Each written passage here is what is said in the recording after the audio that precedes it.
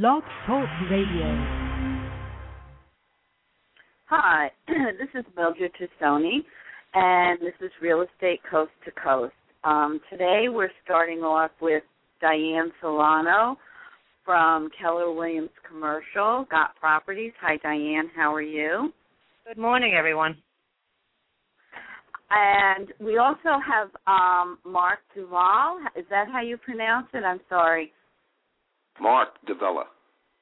Davella. I'm sorry. It's one of those days. So welcome to you, and you will give us a little bit of your background. Diane, why don't you start?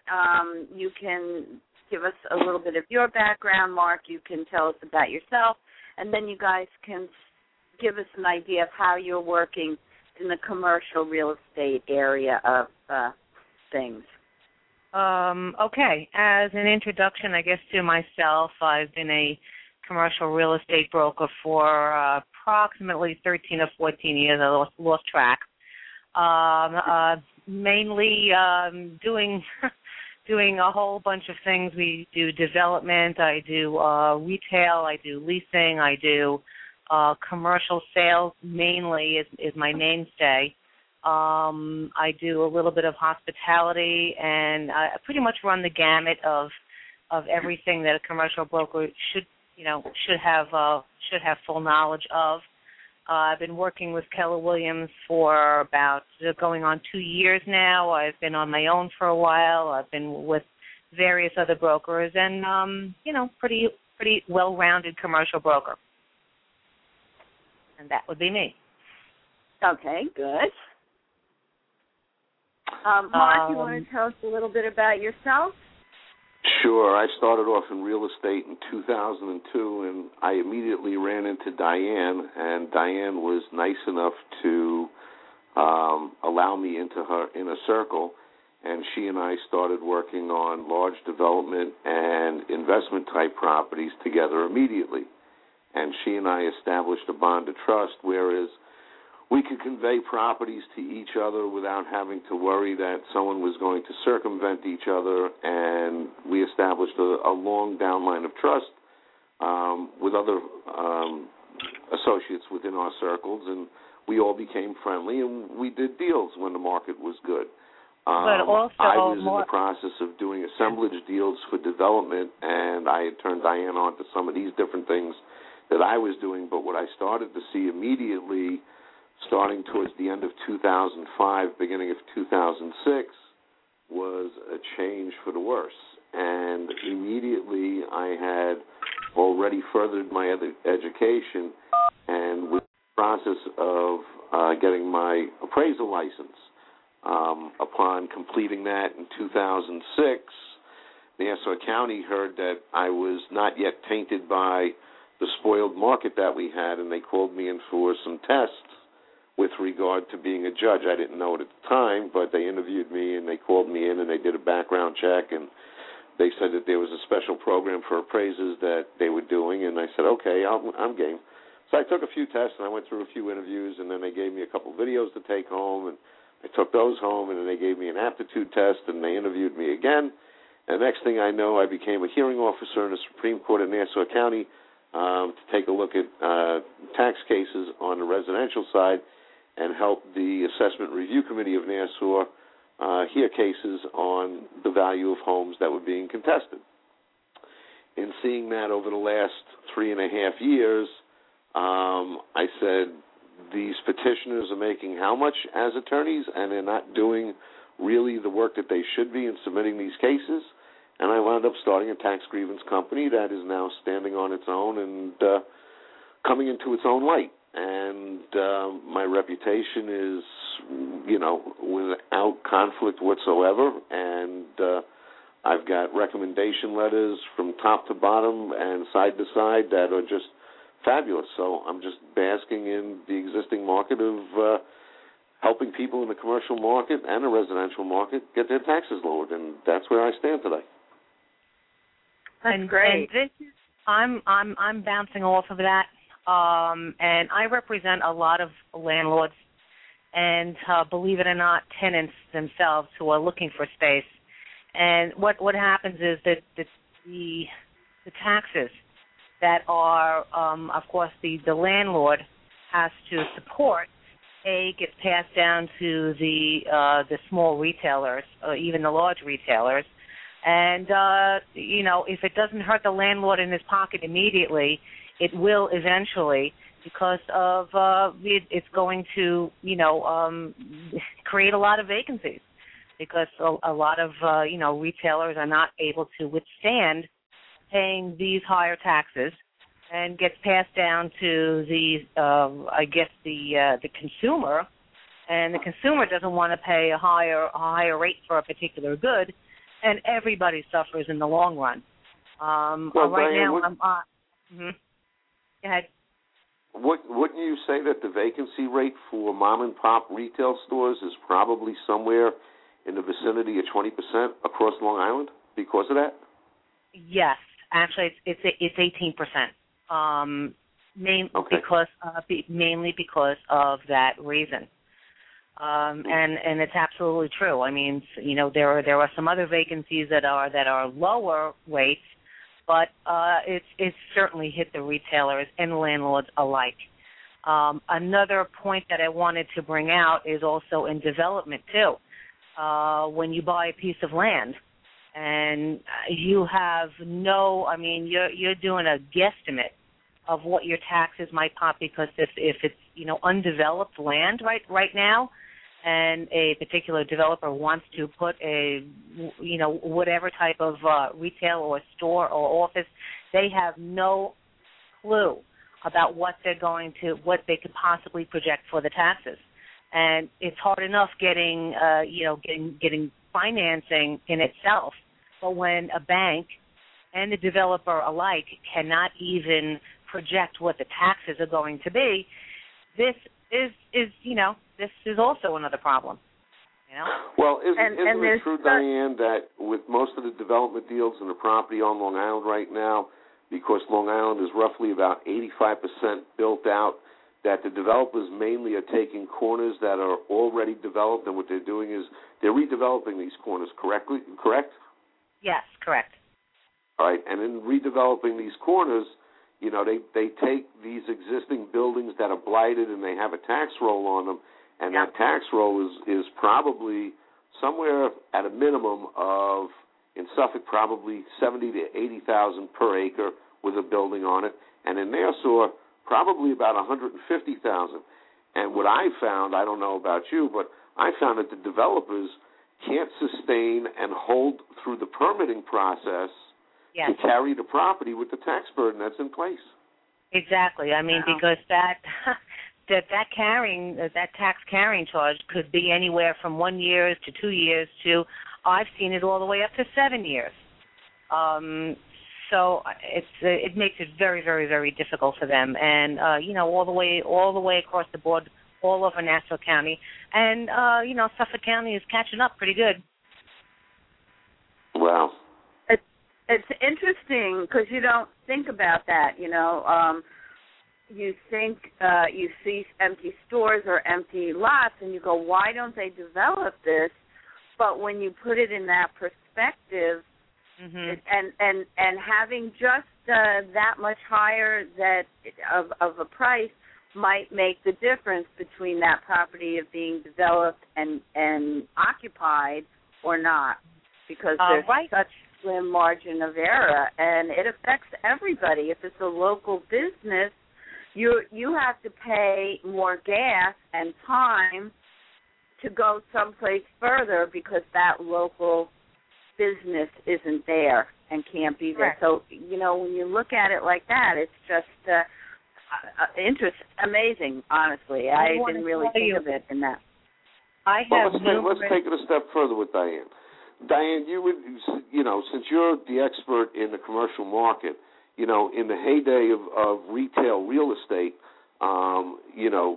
Main Street USA, Long Island, was, $250 a square foot for a mom-and-pop retail store? Absolutely. Purchase? Absolutely. Okay. Now it's close to half of that. Well, at least $100 a square foot less. Well, let's just say it's an average of $150 a square foot. Yep. All right, but the taxes haven't decreased any, correct? Correct. They have only increased. Right, and the counties, Nassau and Suffolk, because don't think that one is any less guilty than the other, have inflicted such pain in reducing the assessments and still increasing the taxes that the average retail tax bill for a non-village property is probably somewhere around $8 to $9 a square foot annually. So on a 1,000 square foot store, you're looking at $9,000. There is no way it can't be sustained. Right now, I'll tell you, I'm working with numerous distressed retail centers and distressed office buildings that have been hit so hard by the taxes, and I can't even sell the mortgage notes on them, even at 50 cents on the dollar, because the taxes are so high that even if somebody buys that note and takes over a distressed property, it's going to eat. It's just going to keep eating away and eating away and eating away, and nobody even wants to touch them because of the high taxes. I have some retail centers that are paying over $11 a square foot for mom and pops. That's just I don't have a word. The definition of mom and pops would be retail centers that are 5,000 square feet and under, correct? Yeah. Well, no, not really. I mean, that could be it could be a franchise. That still could be a mom and pop, but it's not a national tenant. Basically, right. It's your standard bagel stores, your hair cutters, your privately owned privately owned companies. That's all. See, I see the problem as this. You have these national banks and these national retail food outlets that pay top dollar for the property, and in turn, they are so grotesquely overtaxed, but they're making money that they're able to sustain. However, the local businessman that's adjacent to that property can't, and they're taxed just as equally as the national chain. But because the national chain is on a much bigger scale as far as what their value and what their income is and the way that they look at a dollar, they don't care about the tax grievance. It's the cost of doing business in the area, where your local doctor or your local physician or your local veterinarian or that the retail instrument rental store or the local sports store for the school, they can't sustain that same tax rate, and therefore they're gone now. Exactly, and actually, what has actually been reported this particular year is the only retailers that are actually expanding right now, not contracting, is the upper end retailers and the lower end retailers. By that I mean discount stores in general, also the automotive. Anything where people are going to be saving money is expanding, or anything that is very, very, very upscale is also expanding. Anything in the middle is contracting, and those are the landlords. A lot of the do-it-yourself stores, whereas mom and pop would go out and hire a contractor, and they have the ability to do something themselves. They'll go buy that that internal air filter for the car and install it themselves. That's why Home Depot, Lowe's, exactly. Do it yourself, where people could save money on doing. Those are the ones that are expanding, and you will see that. You'll see Target expanding, Walmart expanding, anything where there's a discount. In your experience, because I know that you've run into the same situation, these tax sociarity companies that are basically large legal firms that gross hundreds of millions of dollars because they've put cases into the system from years ago. How long do you know how long the average sociarity case generally takes on Long Island? Generally no less than 3 years, between 3 and 5 years. Between 3 and 5 years. Is the general turnaround time. And of course, even when you do receive the tax settlement, and you're going to confirm this, you never get it back all in one chunk. It's given to you in piecemeal over a particular period of time. So that 3 or 5 years, it's what it is a revolving door. That's exactly, you step into a revolving door, and there's no way out of it. So that's the general turnaround, between 3 and 5 years. And Mark, you're going to confirm that, right? Oh, yeah. Well, I have to get, as many people that don't like Ed Mangano, I have to commend him on this one law that he put in place back in July of 2010. And it's a 6-page executive law called Executive Local Law 12.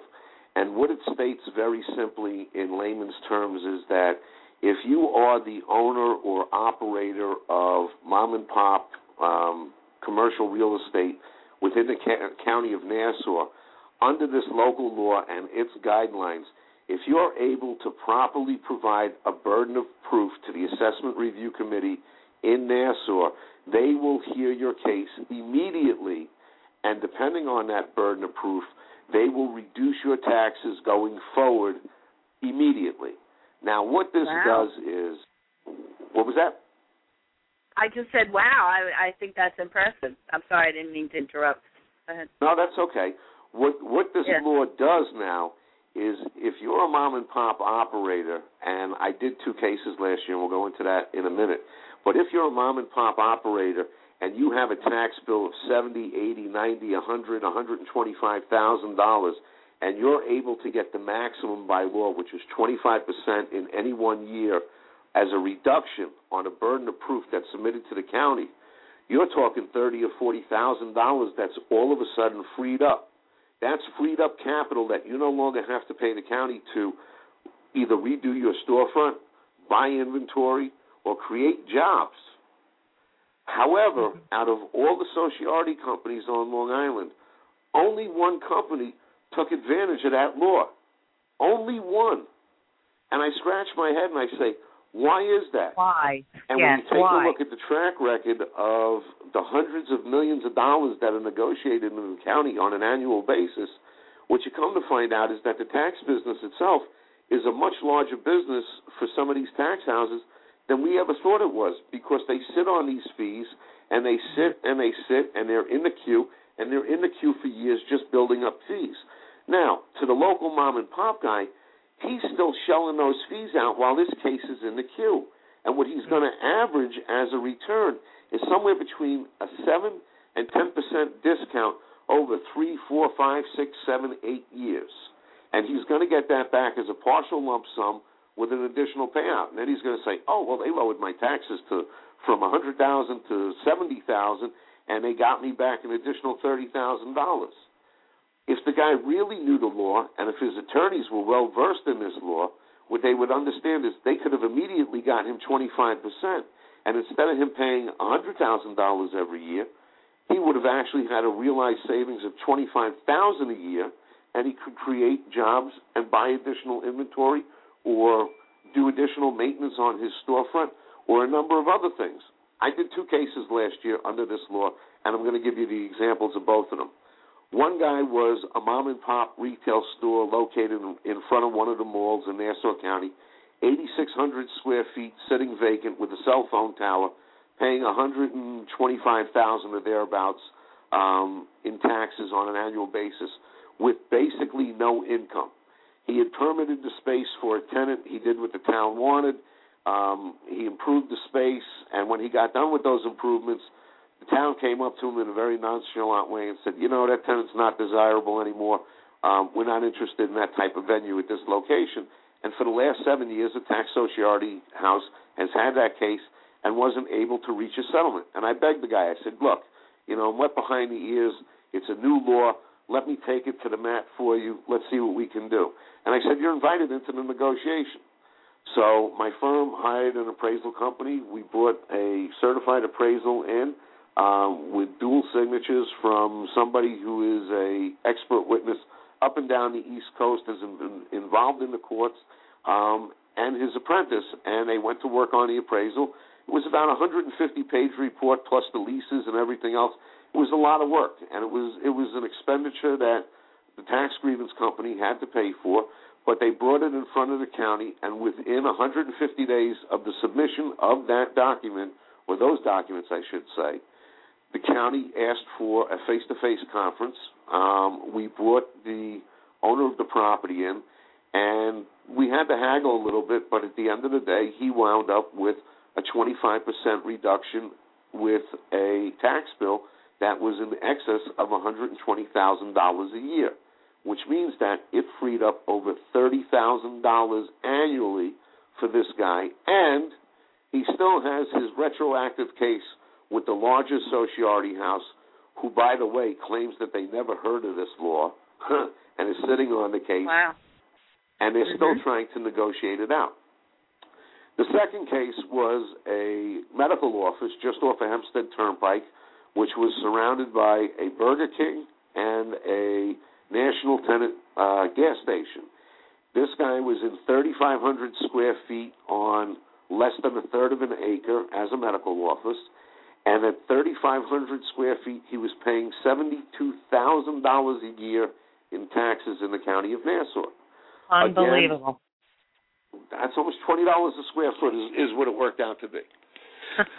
Again, the appraisal firm was hired. They went to work. They did what they do, and we submitted to the county with the proper forms in the format that they wanted. And on the same day as this other case, he was also negotiated, and he was given in excess of a 20% reduction, which freed up just about $15,000 a year for him.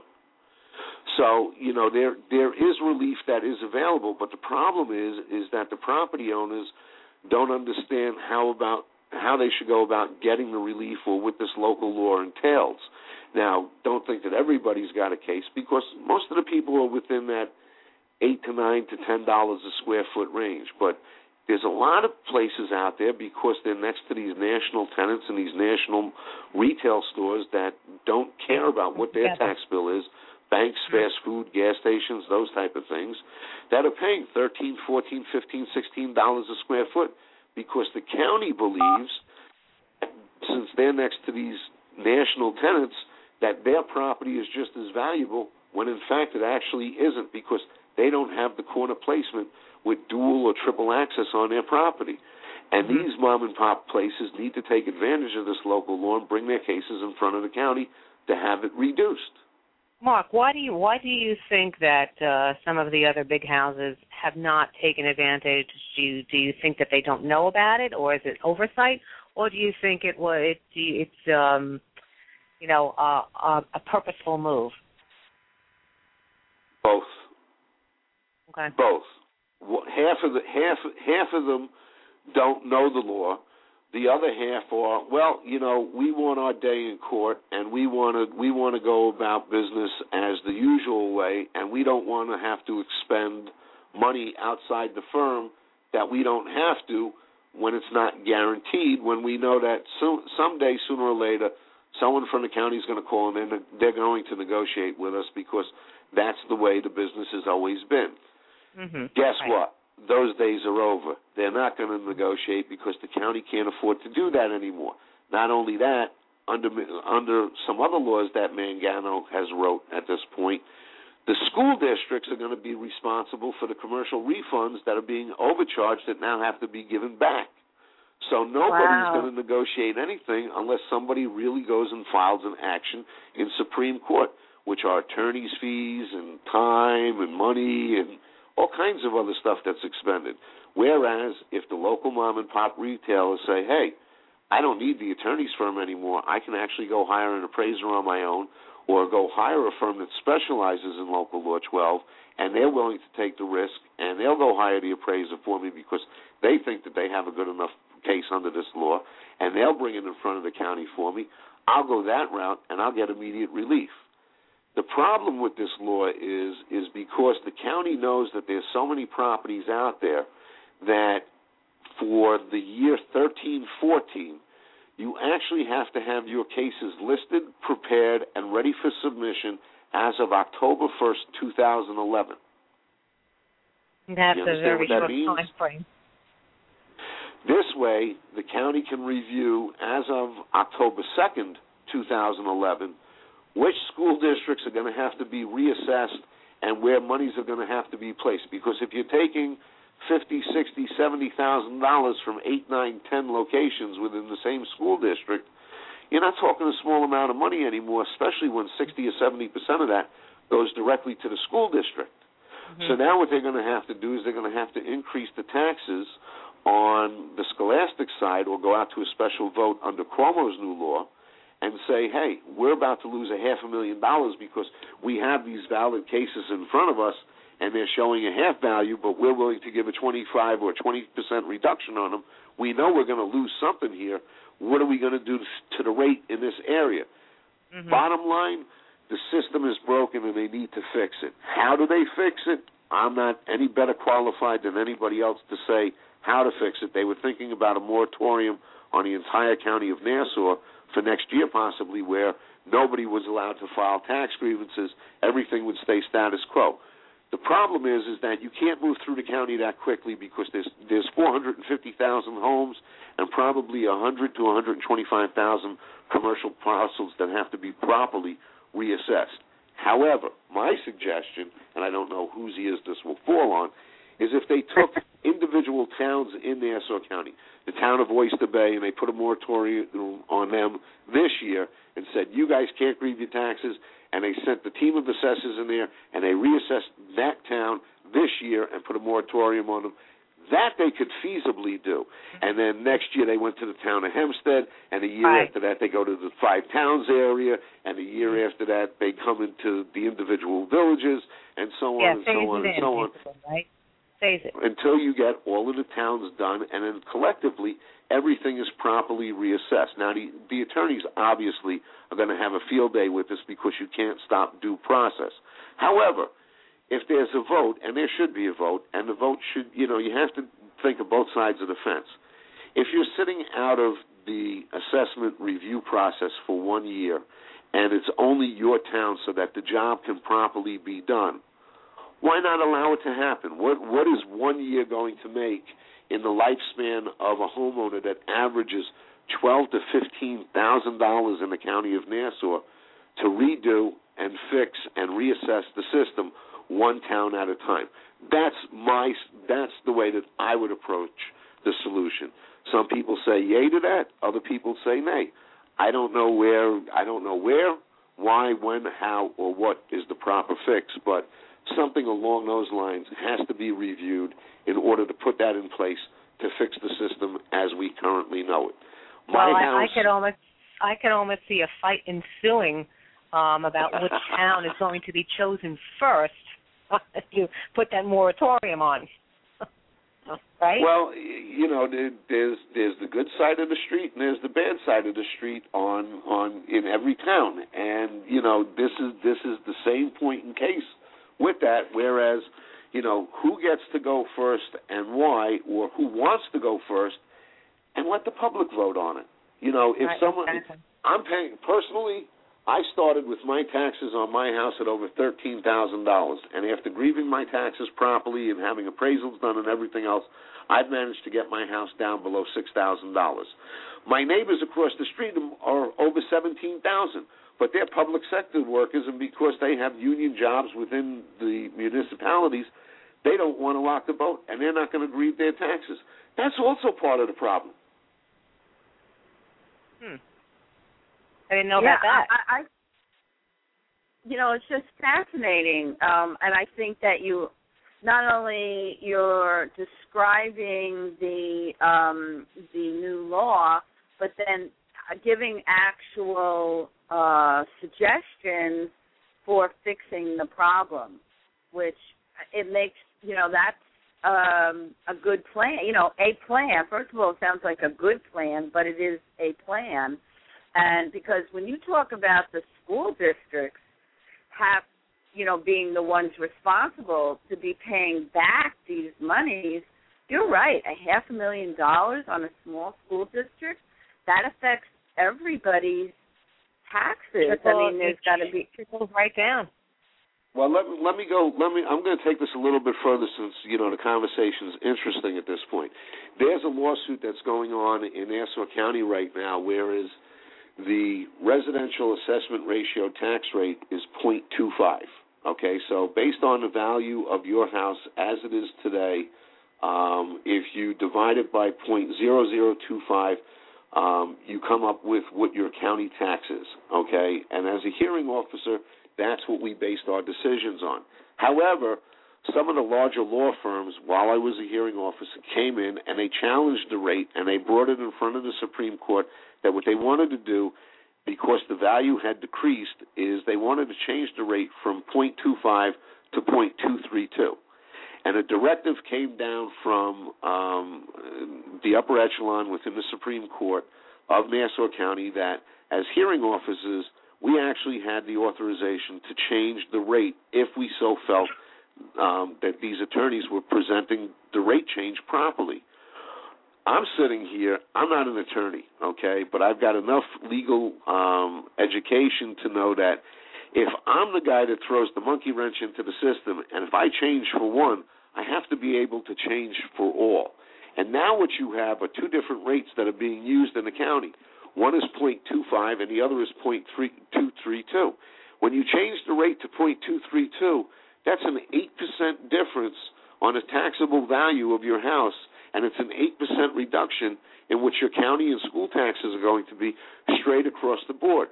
I don't know which hearing officer, was the first to do this or why they did it, but it shouldn't have been done, and it shouldn't have been left to the lower echelon as administrative judges, a.k.a. hearing officers, on tax cases on the residential side to even screw the system up further, in my opinion. Mm-hmm. Because now you have arbitrary.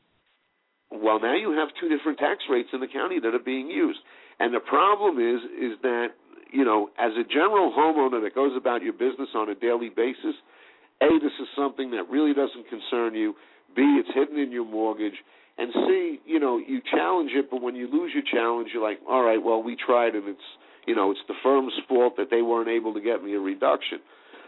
That's not true at all. If the firm had done the work in the format that the county wanted it done, if they were able to prove value before they even took your case, they would have done the work and you would be getting a reduction. But if they can't prove the value, they probably wouldn't have taken your case, because there's a lot of firms out there that just take cases to put them through a window. And they'll sit there and they'll try and negotiate everything out, because 450,000 homes on the residential side in Nassau, 420-some-odd thousand in Suffolk, you throw enough paper through the window, and based on nickels and dimes, these firms are making millions. And there has to be a burden of proof supplied, and the rate needs to be equal for everybody. And at this point, Nassau County has shot itself in the foot by allowing a hearing officer to be able to change that rate from 0.25 to 0.232, in my opinion. Okay, you can't give somebody an 8% discount. How do you think that actually got passed originally? Well, I know for a fact that the tax firms, the larger tax firms, created a class action suit on behalf of the homeowners of Nassau County, and they submitted it to the Supreme Court. However, the judge that heard the case wasn't willing to render a decision and was sitting on the fence, and the directive came back down to the hearing officers. I haven't passed the bar exam, and I'm not a federal judge. I'm not a Supreme Court judge. I'm an administrative judge and a hearing officer who has qualifications that are based on value, not ratio. Okay? Mm-hmm. Ratio is for an assessor within the municipality to decide. Value right. is for me to decide and compare an apple versus an apple that are similar and find out where the difference in the two numbers are. Or if somebody is bringing an apple and an orange to the table, say, nah, the apple is the apple and the orange is the orange, and the difference between the two is X. I don't have any reason or any right, in my opinion, to play with a residential assessment ratio and give an 8% discount and change the system for some, but not all. And that's a really big problem that Nassau hasn't even started. Was that a political move? You think that was politically based? I don't know. I don't know, and I can't say. Mm-hmm. I don't know. I know in my mind that I went through a 45-minute argument with one of the law firms one morning, and I said, Counselor, I am not qualified to change the rate for the county, and I don't care what information you bring in front of me. I'm not changing the rate. And after 45 minutes, counsel got frustrated with me and said, I have better things to do with my time, and got up and stormed out of my courtroom. Mm-hmm. Needless to say, the day didn't go very well for him, but Well, that's the way the cookie crumbles. Nobody ever said that. In general, taxes in Nassau, Long Island, it is a big, major problem. And anybody should probably go talk with Mark over here and see what he could possibly do for you. Let me ask you guys a question. If I'm a business owner and I see a building, a space that I would possibly want to locate my business, okay, should you just, and so if I went to you, Diane, and said, gee, this is great, but, there's $125,000 a year in taxes. So would it be that then it should be the current the current property owner? Should they talk to Mark? Should you look at it because there might be this possibility of a reduction, which would mean that maybe we do this on a daily basis. Diane does this with me all the time, and I do it with Diane. This is a vicious circle that we live in every single day.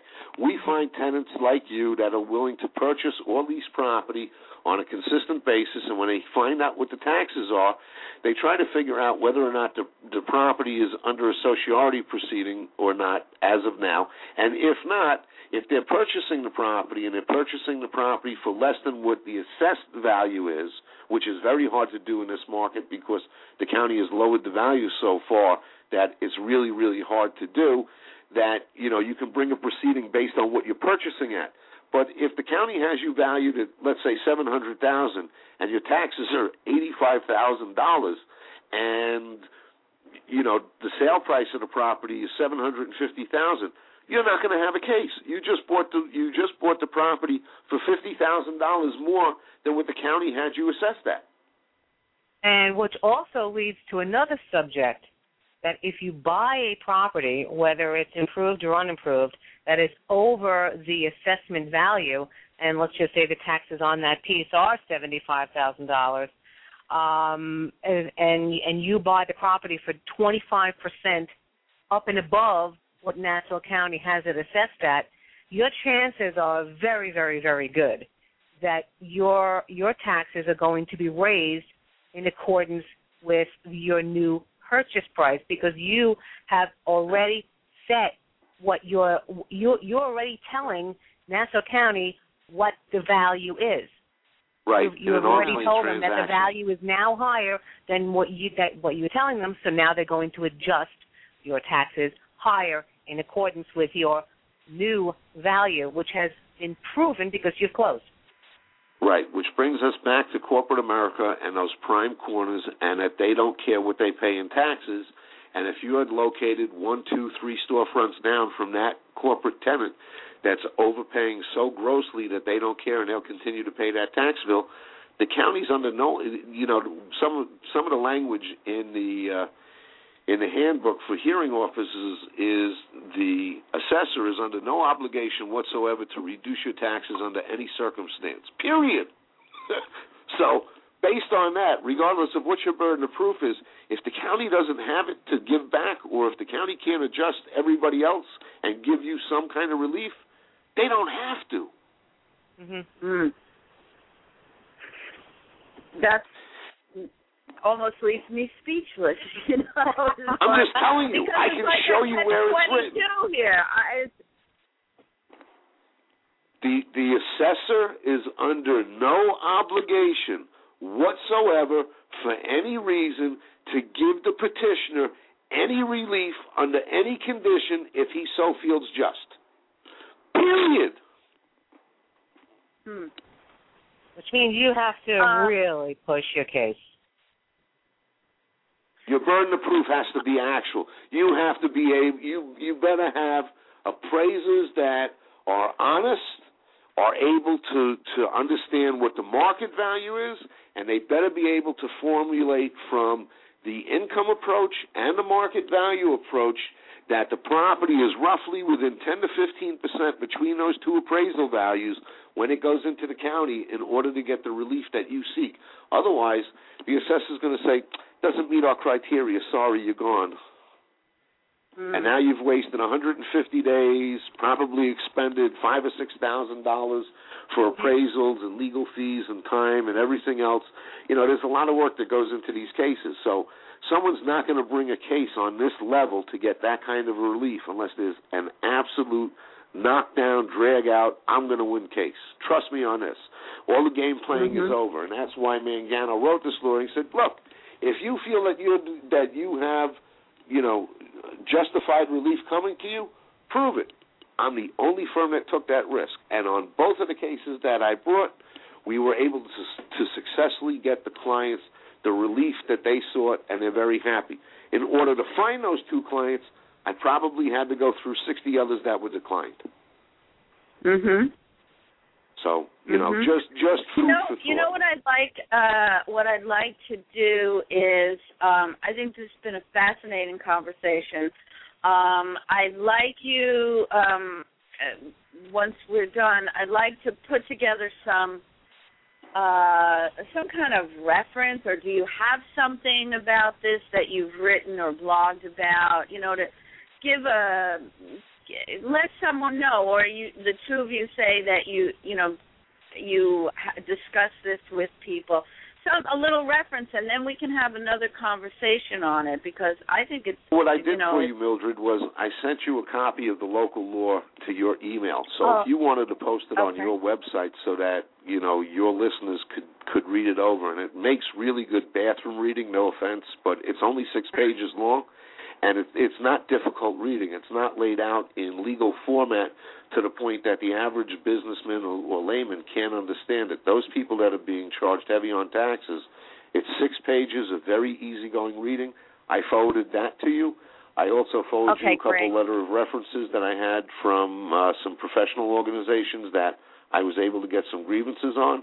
And if you need my bio and corporate information, I also forwarded that to you as well. Right. What I'll do is I've got a Facebook page for Blog Talk Radio, and then so I can put the links up there, because then we put it on, Diane, we can put it on your Facebook page, and I've got several other reference pages as well. And then what I'd like to do is I'd like to read some of this myself, and then follow up, and then maybe we can, because right now, it almost seems if there is a large franchise, you don't have a chance, because I don't quite see how that works. So that maybe could be something, especially after I give it a look, we can get some questions from people, and questions that people are asking you that you can then answer. So I might first suggest anybody who's looking for a particular property or has a particular property that they have in mind for this, contact a very good commercial broker first, such as myself, unless you have somebody else in mind. And second, as you know, I work with Mark, and we'll be able to put this together. But you need a good commercial broker first to evaluate if the property is the best suited for you. Then we could take it to the next level, and then we could work from on the tax portion of it. Yeah, I think this is great. So I want to thank you both, and we'll on the Blog Talk Radio Facebook page, I'll have both links to your pages and websites and contact information. And what I'd like to do is in a couple of weeks do a follow-up conversation on that. If that's, we'll work out a date, 2 or 3. I know it's summer, maybe you're going away or something. So, do a follow-up on this in a couple of weeks. And just been fascinating. I thank you so much, Mark and Diane. It's just a very, and if anybody contacts us through Facebook or LinkedIn, and would like to have some very pointed questions that when we do this again on our next rerun, we'd be able to bring out some of those questions from some of the viewers that we might be able to answer for you on air. Yeah, no, this is great. This is fabulous. Well, thank you both so much. And we will follow then I'll be posting everything, and we look forward to your next call. Have a great day, everyone. You okay. too. Bye-bye. Thank you, everyone. Bye. Sure, bye.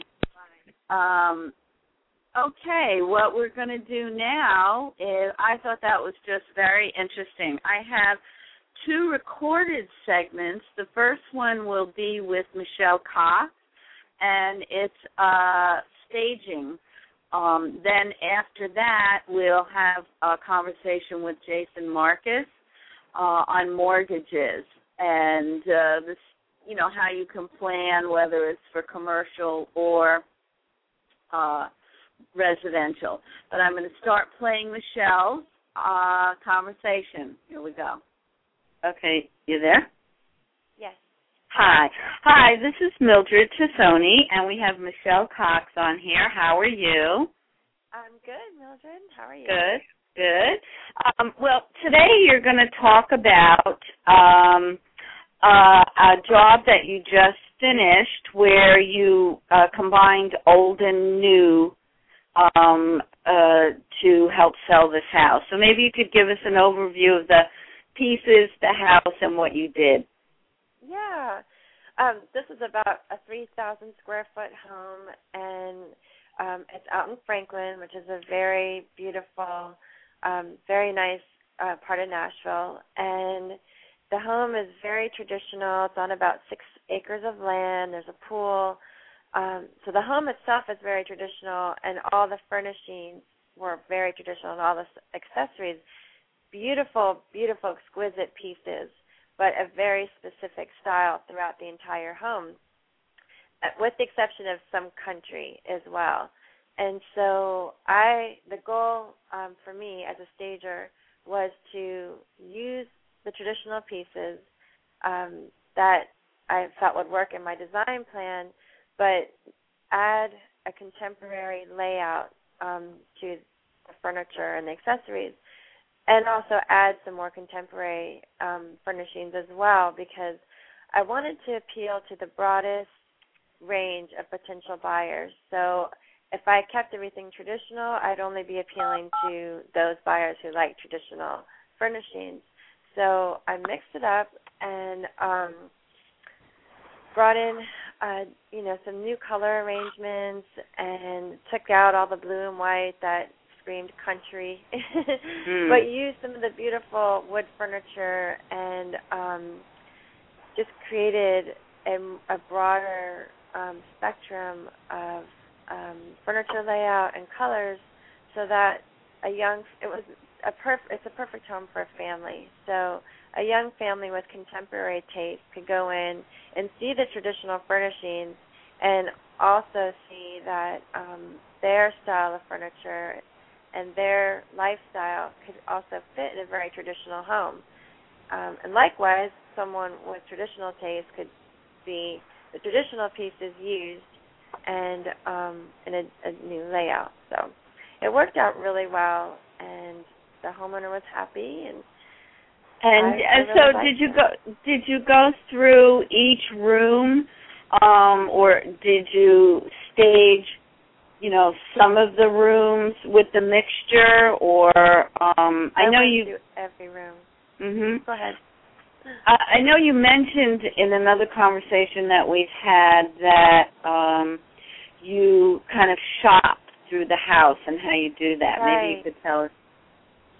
Yeah, I go through every room. If it's an occupied home, I go through every room and I look at every accessory, every wall hanging, every piece of art, and really evaluate it and make sure that it fits in my design plan. Mm-hmm. So a lot of times what I do, and I did this with this home especially, as soon as I walk in the room, I take all the art down because I want a clean slate. And I put all the everything I take down or move out of the room, I put in a central location. So in this house, it was the kitchen. And the pieces that I was particularly drawn to, I let the homeowners know I'm going to use those. I don't know where or how, but I am going to use those, and let them know they could put the other stuff in storage if they wanted. But yeah, then I could shop from that area, and as I'm rearranging things, I have everything in one place. And sometimes I end up putting, a picture back where it was originally, but most of the time I'm going to use it someplace else. Mm-hmm. Right. Their kitchen was all blue and white, which just screamed country. But it was a beautiful kitchen. I mean, the eat-in kitchen part was very country, but the other part of the kitchen had granite countertops and the beautiful cabinetry and nickel hardware. It was very contemporary. Mm-hmm. And but their furniture in the eat-in kitchen was, light pine and white, which is very country. So I saw a dark wood table down in their basement, and I asked them if they would mind switching out the tables and taking out the white and pine table and bringing up this dark wood table. And they were so agreeable and so gracious. And we hauled out all the white and pine furniture and put the table in, and I just kept adding more and more dark wood furniture and dark furnishings to go with the cabinetry, and it just transformed the whole space. By the time I was finished, there was nothing country about it. It was very contemporary, but they didn't have to change their paint colors. They didn't have to change their curtains. So good, yeah. And it sounds like they were very agreeable, and we have also spoken at other times about residential real estate being so emotional, the emotional component to it, which makes it a little different than, like you were talking about, an empty house. Right. What's your different approach between an empty house as opposed to a lived-in house? A vacant home is a standard format that I use. I stage the living room, dining room, kitchen, master bedroom, all the bathrooms, all the entryways, including, outside the doorway. And I use the same style furnishings in every home, and they work in any style home. Mm-hmm. So that's pretty straightforward. It's very enjoyable, but it's pretty straightforward. But with an occupied home, there's a lot of emotional processing that's going on for the homeowner. I mean, they're allowing me into their home. They've just met me, Right, and I'm going in and I'm taking their artwork off the walls, artwork they might have been looking at for 20 years, and I'm putting it someplace else, and I'm or just rearranging things, or maybe not even using it. And so they have to be very trusting with me, and I have to be very respectful of them. And oftentimes I just stop what I'm doing and listen, because something about either the furniture or the artwork that I'm touching, brings a story out in them, and they want to share with me where that came from and why it's significant to them. And so I'll stop and I'll listen, and sometimes they'll say to me that there are certain pieces that are really important to them, and they don't want to live in the home without them, And so I tell them I understand, and I'm going to do my best to try to use those pieces and make them work in my design plan, because for one, I want to be respectful, and for two, I want the homeowner to be comfortable while they're living in their home. I want them to feel at ease in their staged home, Yeah. And, it seems to work out today with this job. They had some real special pieces, and I put them all in one area, and I was able to incorporate all of them in my design plan. Mhm. So I know you've mentioned. Oh, I lost my train of thought. I was trying not to step on what you said, and I lost my train of thought. Okay, so it'll come back. I know I'll think of it again. For homeowners moving and like that kind of emotional part for them. Yeah. Why don't you talk about, you've got a job that you're starting on tomorrow, that you're meeting the realtor there, and you're... It's a job for Keller Williams. Right. At which office? The Green Hills office, and It's an occupied home, and I spoke with the realtor today, and my understanding is that the homeowners have done a lot of great upgrades. They've put granite countertops in and really done a lot of work on the home, but they've just reached a roadblock, and they're very motivated to have a professional come in and help them decide which furniture now to use in their newly renovated home and make sure that it's staged properly. And it sounds like they have a lot of furnishings, and they're not sure what to keep and what not to keep. So I'm going to help them out with that. And you also help the realtor too, like so that you can start boxing up and getting their move things that they're going to take. So it helps in the whole process of them moving. Absolutely. It's not because this way they can decide what's really important and what's not as important, and what really has the emotional attachment to it. Do you usually, I would imagine you would discuss the flow of how the realtor might want to show the house as well, especially if you get a house that's been added onto, so there might be doors where there really didn't start out being doors. I mean, some houses don't make sense, so I would think you would help it make sense. Yeah, that's a huge part of my job. Yeah. Is to make it all make sense. And sometimes it takes just for me to just sit in the room for a while and just sit quietly on the floor and just be in the space and just see how would I use that space. And sometimes I just wait for the idea to come to me. But it is so crucial as a stager to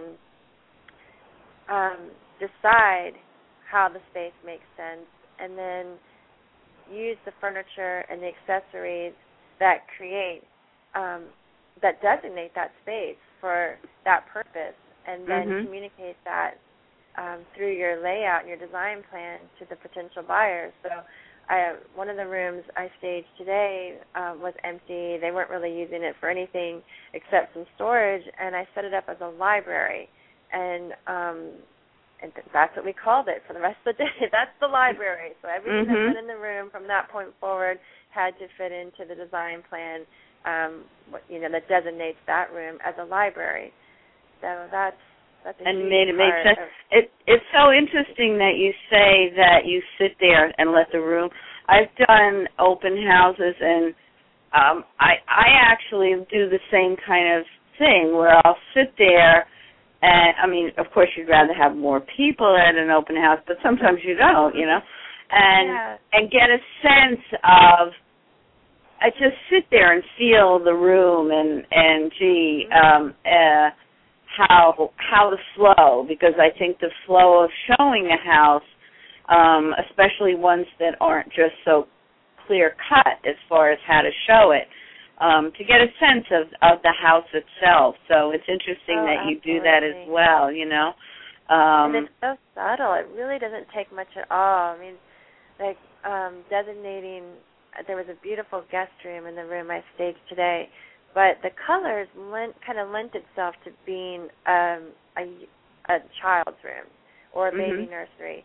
And all I did was change the artwork out and use some of the artwork they had that had some children in it or a silhouette of a woman, and I put a little teddy bear on the dresser with a stack of kids' books, and that's really all it took. It's such a subtle switch of energy and transformation to designate a space for what you want it to be. You don't have to add a bunch of primary colors to say this is a children's room, Yeah, and to make a major change, right, Right. Try to save as much work on the homeowner as possible. So if they have a beautiful color scheme and enough to like in that case, to where I can just do a slight tweak to make it what I want it to be, I do as little as possible, because I want it to be simple and I want it to be to make a statement, but I don't want homeowners dragging dressers up and down stairs if they don't right. have to. And I don't want to either. Yeah, sometimes you have to. But one thing I thought you spoke well about was how you help them. They'll be living in the space, but really transition in their mind that they're moving and they're staging their investment, right? How do you you had better phrasing on it, yeah. Right. I have a degree in psychology, and I feel like it really helps with those types of conversations because they're, like you said, moving is emotional for anybody, but especially someone who's been in their home for a long time and possibly raised their families there. And so a part of my job as a stager is to listen to, where they are in their life and in this process of moving and help them make the transition from seeing their home as their home, their family home, their memories, and begin to see it as their investment.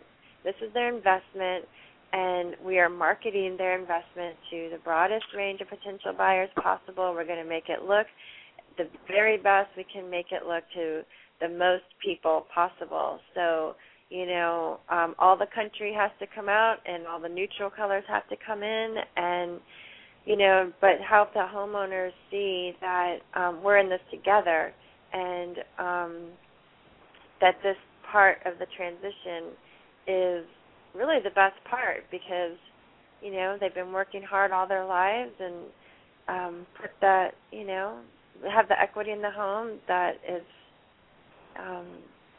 it's just my job to help them get the most out of it possible. Right, and I think that's excellent, and I think once you help someone see that, it makes it easier, and they'll get a better price. So, you're going to take some before and after pictures of the house that you're going to work on, and then we can post some of those up on your, some video if you get it, and then we can, we'll see what some of the challenges were for this house, and how you were able to solve them. So.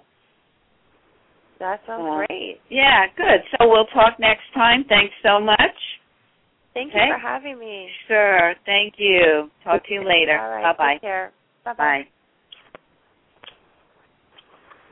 Bye. Okay, so thanks to Michelle. And now what we're going to do is listen to the conversation that Jason and I had yesterday. And here we go with this. Hi, this is Mildred Tassone and Jason Marcus. Hi, Jason. How are you? I'm well, Mildred. How are you? Good. So what would you like to talk about today? Well, the first thing I'd like to speak about is recently there was I believe it was in Sunday's paper, there was a Newsday article which basically kind of covered that the industry on the mortgage end is starting to lean towards 20% down, which naturally would make it very difficult for a lot of people to start buying properties. The article itself was a little bit misleading just because it's not necessarily true, and I'll explain. One of the criteria that banks are starting to come across are requirements for reserves on any amount of money that gets lended out. Now, these are specific types of portfolio loans that are going to stay internal within the bank that would affect this. So let's say, for argument's sake, you borrow $1 million. 5% of that $1 million by the bank has to be put into a reserved liquid fund, which basically makes it that they can't use that money to lend out to others. Now, these aren't going to affect anything that's purchased, any mortgages that are purchased by Fannie Mae, Freddie Mac, or part of FHA or the VA at this point in time. So 98% of mortgages that are getting done out there, this isn't going to have an effect on. Now, unfortunately, in the article, the information really wasn't specified correctly where people could understand that by reading it. It was more of media feeding the fuel of the fire where it's hit the panic button. FHA doesn't seem to be going anywhere, which is still at a 3.5% requirement down payment at the bare minimum. So these mortgages are going to continue to exist for probably the distant future, where people should be aware that it isn't going to be a requirement where you only can get a house if you put 20% down. So that's the first thing that I just kind of wanted to point out to people, because I'm getting quite a bit of questions and actually fielded that exact question at a business meeting this morning. Mhm. No, that's good, because you read something and on one hand you want to keep up with what's going on, but there's just so much that sometimes you don't know what to believe, what to pay attention to, especially if you're thinking of buying or selling. I know something else that we spoke about was last week. I think you mentioned about paying down debt and getting ready for, buying and getting your paperwork in order. So maybe you could talk a little bit about that. Yeah, no problem. One of the latest criteria that have been set forth has to do with exactly what you said, paying down debt to qualify, where banks at this point in time are saying, fine, you can pay off this debt, but you have to close the account. Now, if you have any idea on how credit winds up getting scored, a lot of the percentage of how your credit score is built is based on your high limit versus what your balances are. Those get put into ratios. For example, if you have a credit card with a $10,000 limit, you have a $5,000 balance, naturally that's 50%. The lower that percentage is, the better your credit score is, because it shows that you have discipline to a degree. Now, the credit scoring system is all automated, so naturally you don't have a human being looking at this where it's, making logical decisions. It's all based on numbers and the facts, how many payments you've made, if you've made late payments, if you're current, what your balances are versus what your limits are. If you're put into a situation where you have this $5,000 balance on that $10,000 card, and you don't have a lot of different trade lines, so this is, helping your overall ratio out, your debt ratio, if you will, and you need to pay that off to qualify. Unfortunately, the banks at this point in time are making you close that account, which could have a very negative impact on your overall credit score, because if you do pay that $5,000 off and you have to shut that line down, if you don't have other supporting cards which have available credit lines and limits, it could really change that ratio and affect you very negatively. So these are the little things that originators should be looking for, and additional questions that should be asked when we're trying to figure out how to qualify people and how to do it in such a way where it's not going to affect their credit rating and inevitably lead them to getting a worse rate, or obviously make it so that way they're not putting themselves in a detrimental position to not even be able to qualify. Now, as these new rules and regs continue to come out and we have to absorb it, it's been a challenge, because unfortunately the pendulum swung from one side completely to the other, where back several years ago it was almost absurdly ridiculous how easy you can get a mortgage. They were taking mortgages with 100% financing, very low credit scores, and basically just handing loans out to people, where now even your A-plus borrowers, it's just almost unbelievable how scrutinized a lot of these banks have become in just assessing whether or not a person can qualify, playing it a little bit too safe. And I look forward to the day where they finally just take the microscope off of the mortgage industry as a whole, because I think it's kind of gotten a little bit detrimental to a degree, but you can completely understand with just the way that the foreclosure rates have been continuing to skyrocket, why they're scrutinizing as much as they are. Mm-hmm. What would you recommend as, suppose a couple's just getting married and they think, oh, well, we'll just rent. Would you suggest a year is not even too soon to be having someone a responsible person, look at their numbers to kind of guide them, even if they're not thinking of, right now. They know they're going to rent even for a couple of years. Anyone, doesn't have to be just getting married, but, you know what I mean? People, time frame, is 2 years even too soon to have somebody take a look just to, because the credit cards, who would know that? Who would know, don't pay this, close this one, which ones you pay, off, which ones you might leave a balance on. What would you suggest?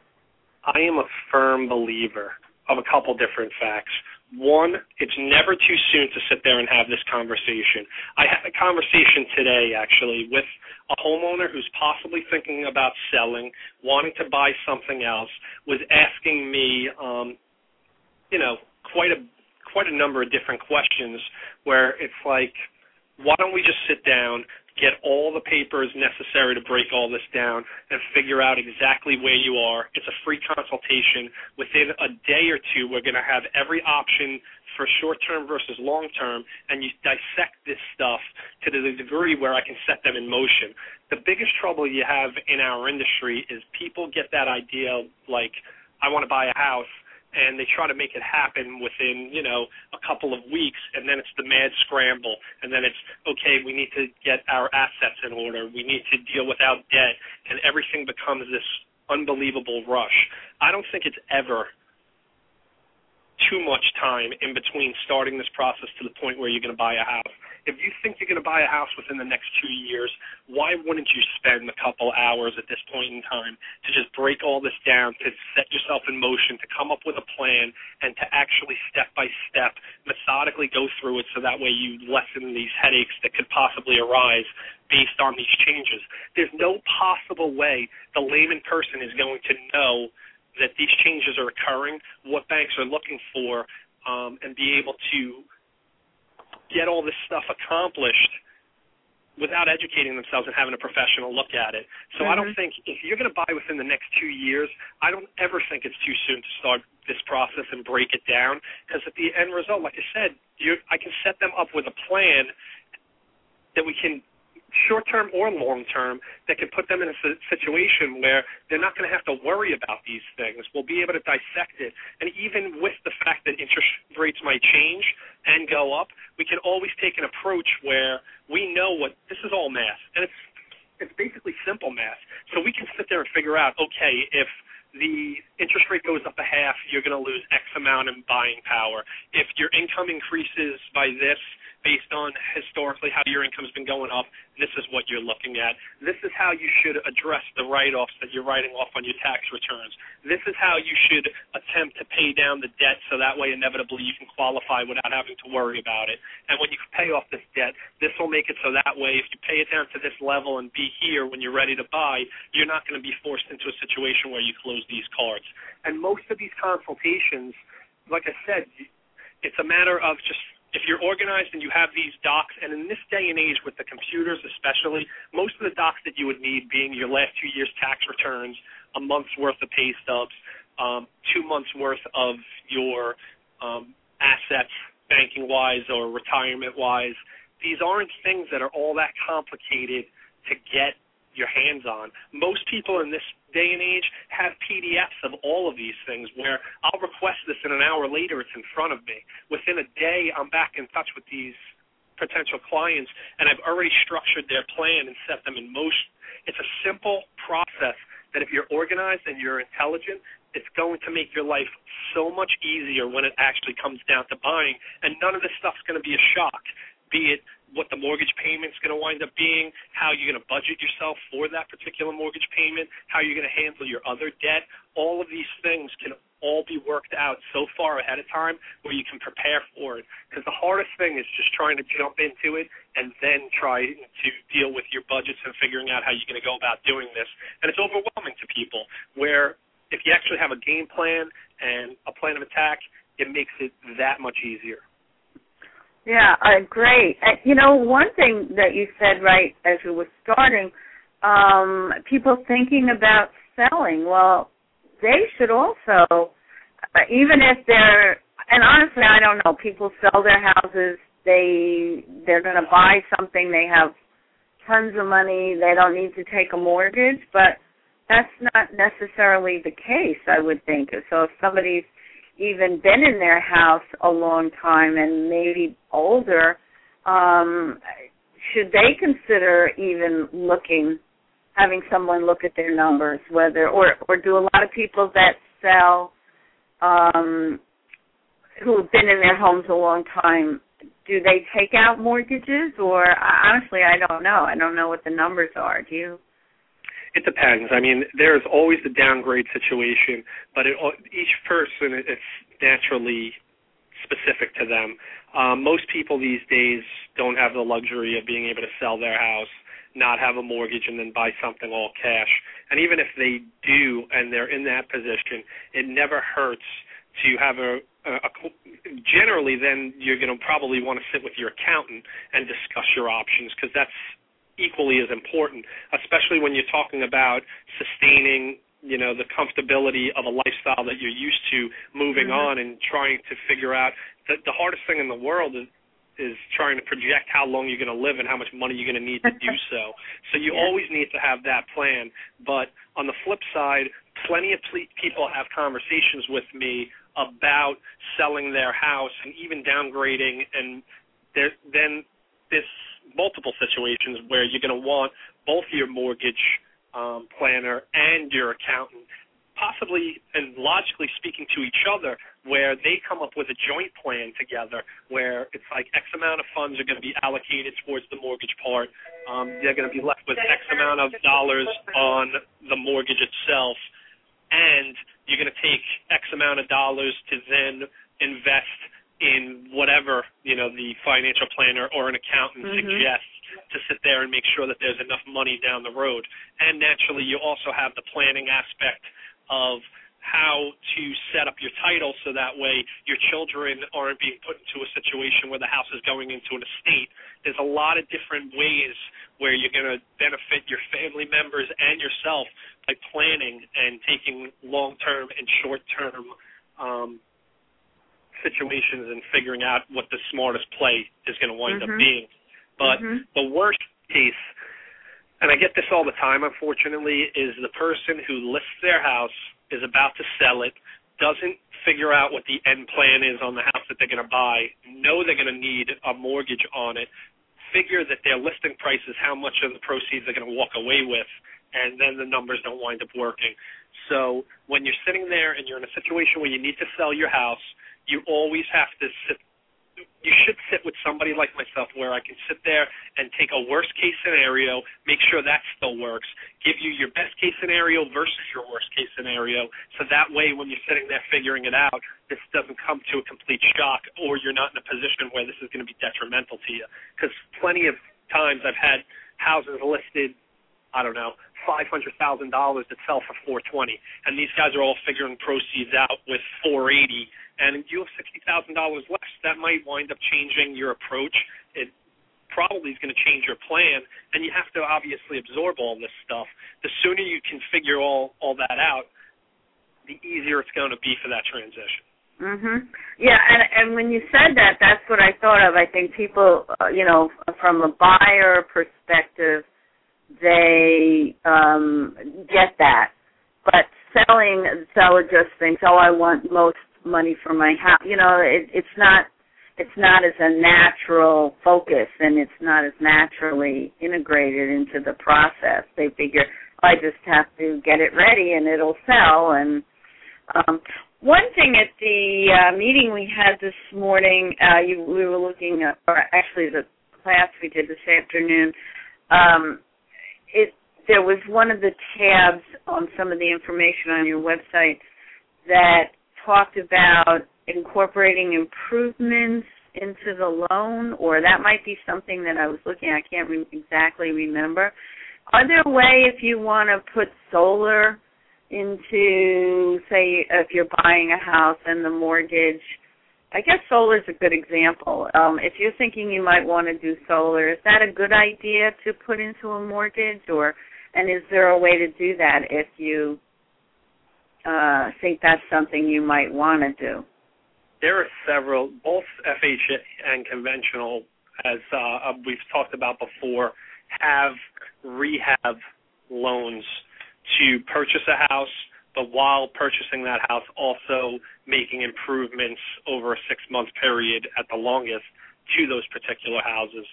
Naturally, in this day and age, to become more energy efficient is always an intelligent plan of attack. And there's loans out there naturally that we can incorporate these additions to these houses and include it into the house itself. So there are 2 different products, be it on the, like I said, the FHA side, which is the 203K, and conventional also has a different approach for that, but they're very similar particular programs.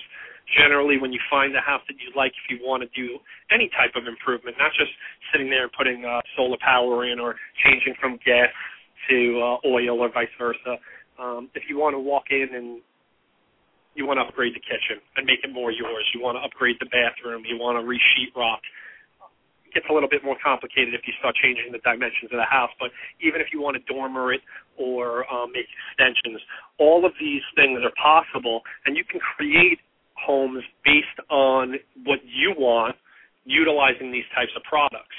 So it is a little bit more challenging and requires more patience on the part of the purchaser because, you're adding quite a few steps in here. You're talking about getting in contractors, getting in plans, picking out all these different materials. But the end result, most of the time, your house is going to wind up being valued more than it cost you to do those improvements. Okay, that's just something I thought was interesting, especially with heating and cooling costs, that might be something that people hadn't thought about. So, okay, any other comments you want to make for this week, or well, we covered quite a bit? We covered quite a bit. There's naturally a ton of stuff, but obviously based on time constraints, there's never enough time.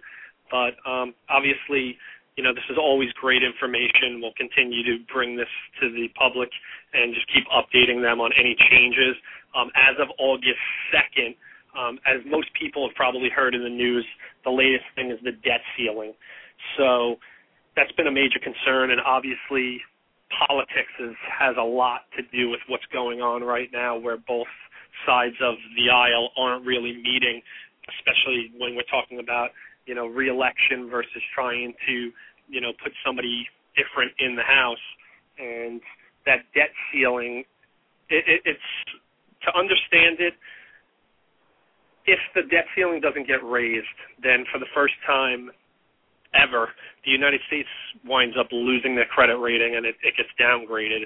Now, this is going to have a major negative effect on one of the last things that have been actually positive in the economy, which is interest rates. So at this point in time, I believe in my heart of hearts that they're going to once again raise the debt ceiling so that way we're not in a position where the United States is defaulting.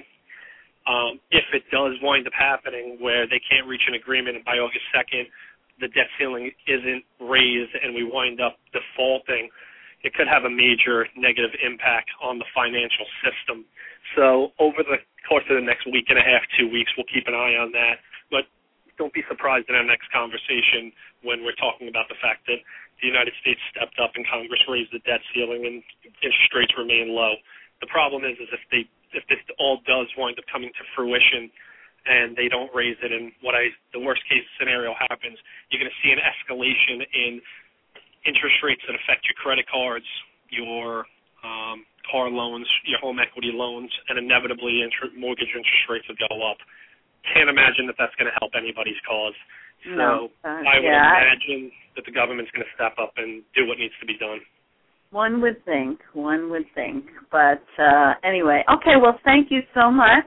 And we're both on Facebook, and I'll put the links on our Blog Talk Radio Facebook page.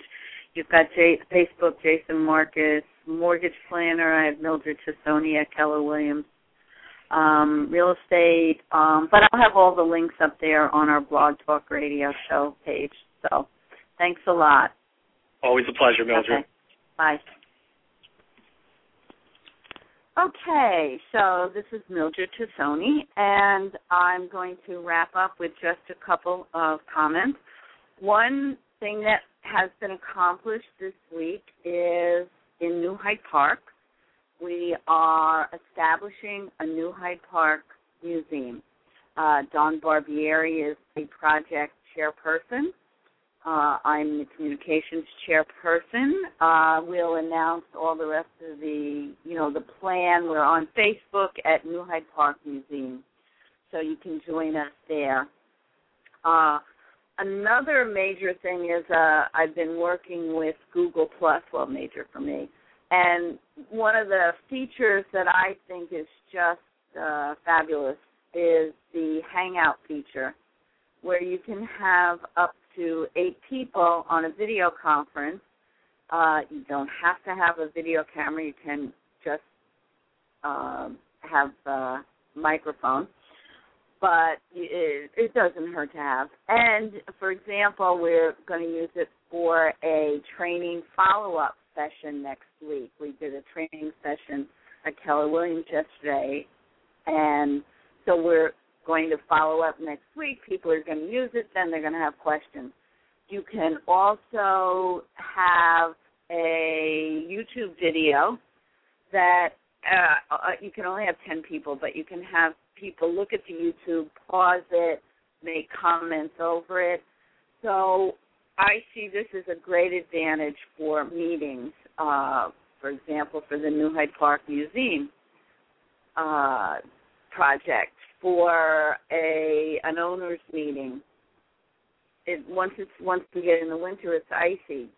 You have people that are out of state on vacation, can't make it. You could all dial in, or even just have one camera, one dial in, and use it so they could be right there with the meeting. I think it's really going to bring the meeting capabilities into a good, easy, usable focus. So that's what I'm working on, and also focusing on how to make it easier for people who might have challenges for dexterity or hearing or seeing things clearly, computer screens.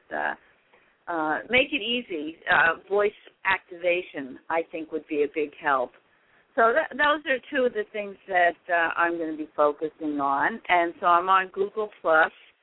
My Google+ URL is g+.to/Mildred Tassone. And, of course, we'll have that on our Blog Talk Radio Welcome to the Neighborhood Facebook page. So it's been a great show. Thanks a lot, and we'll see you next time.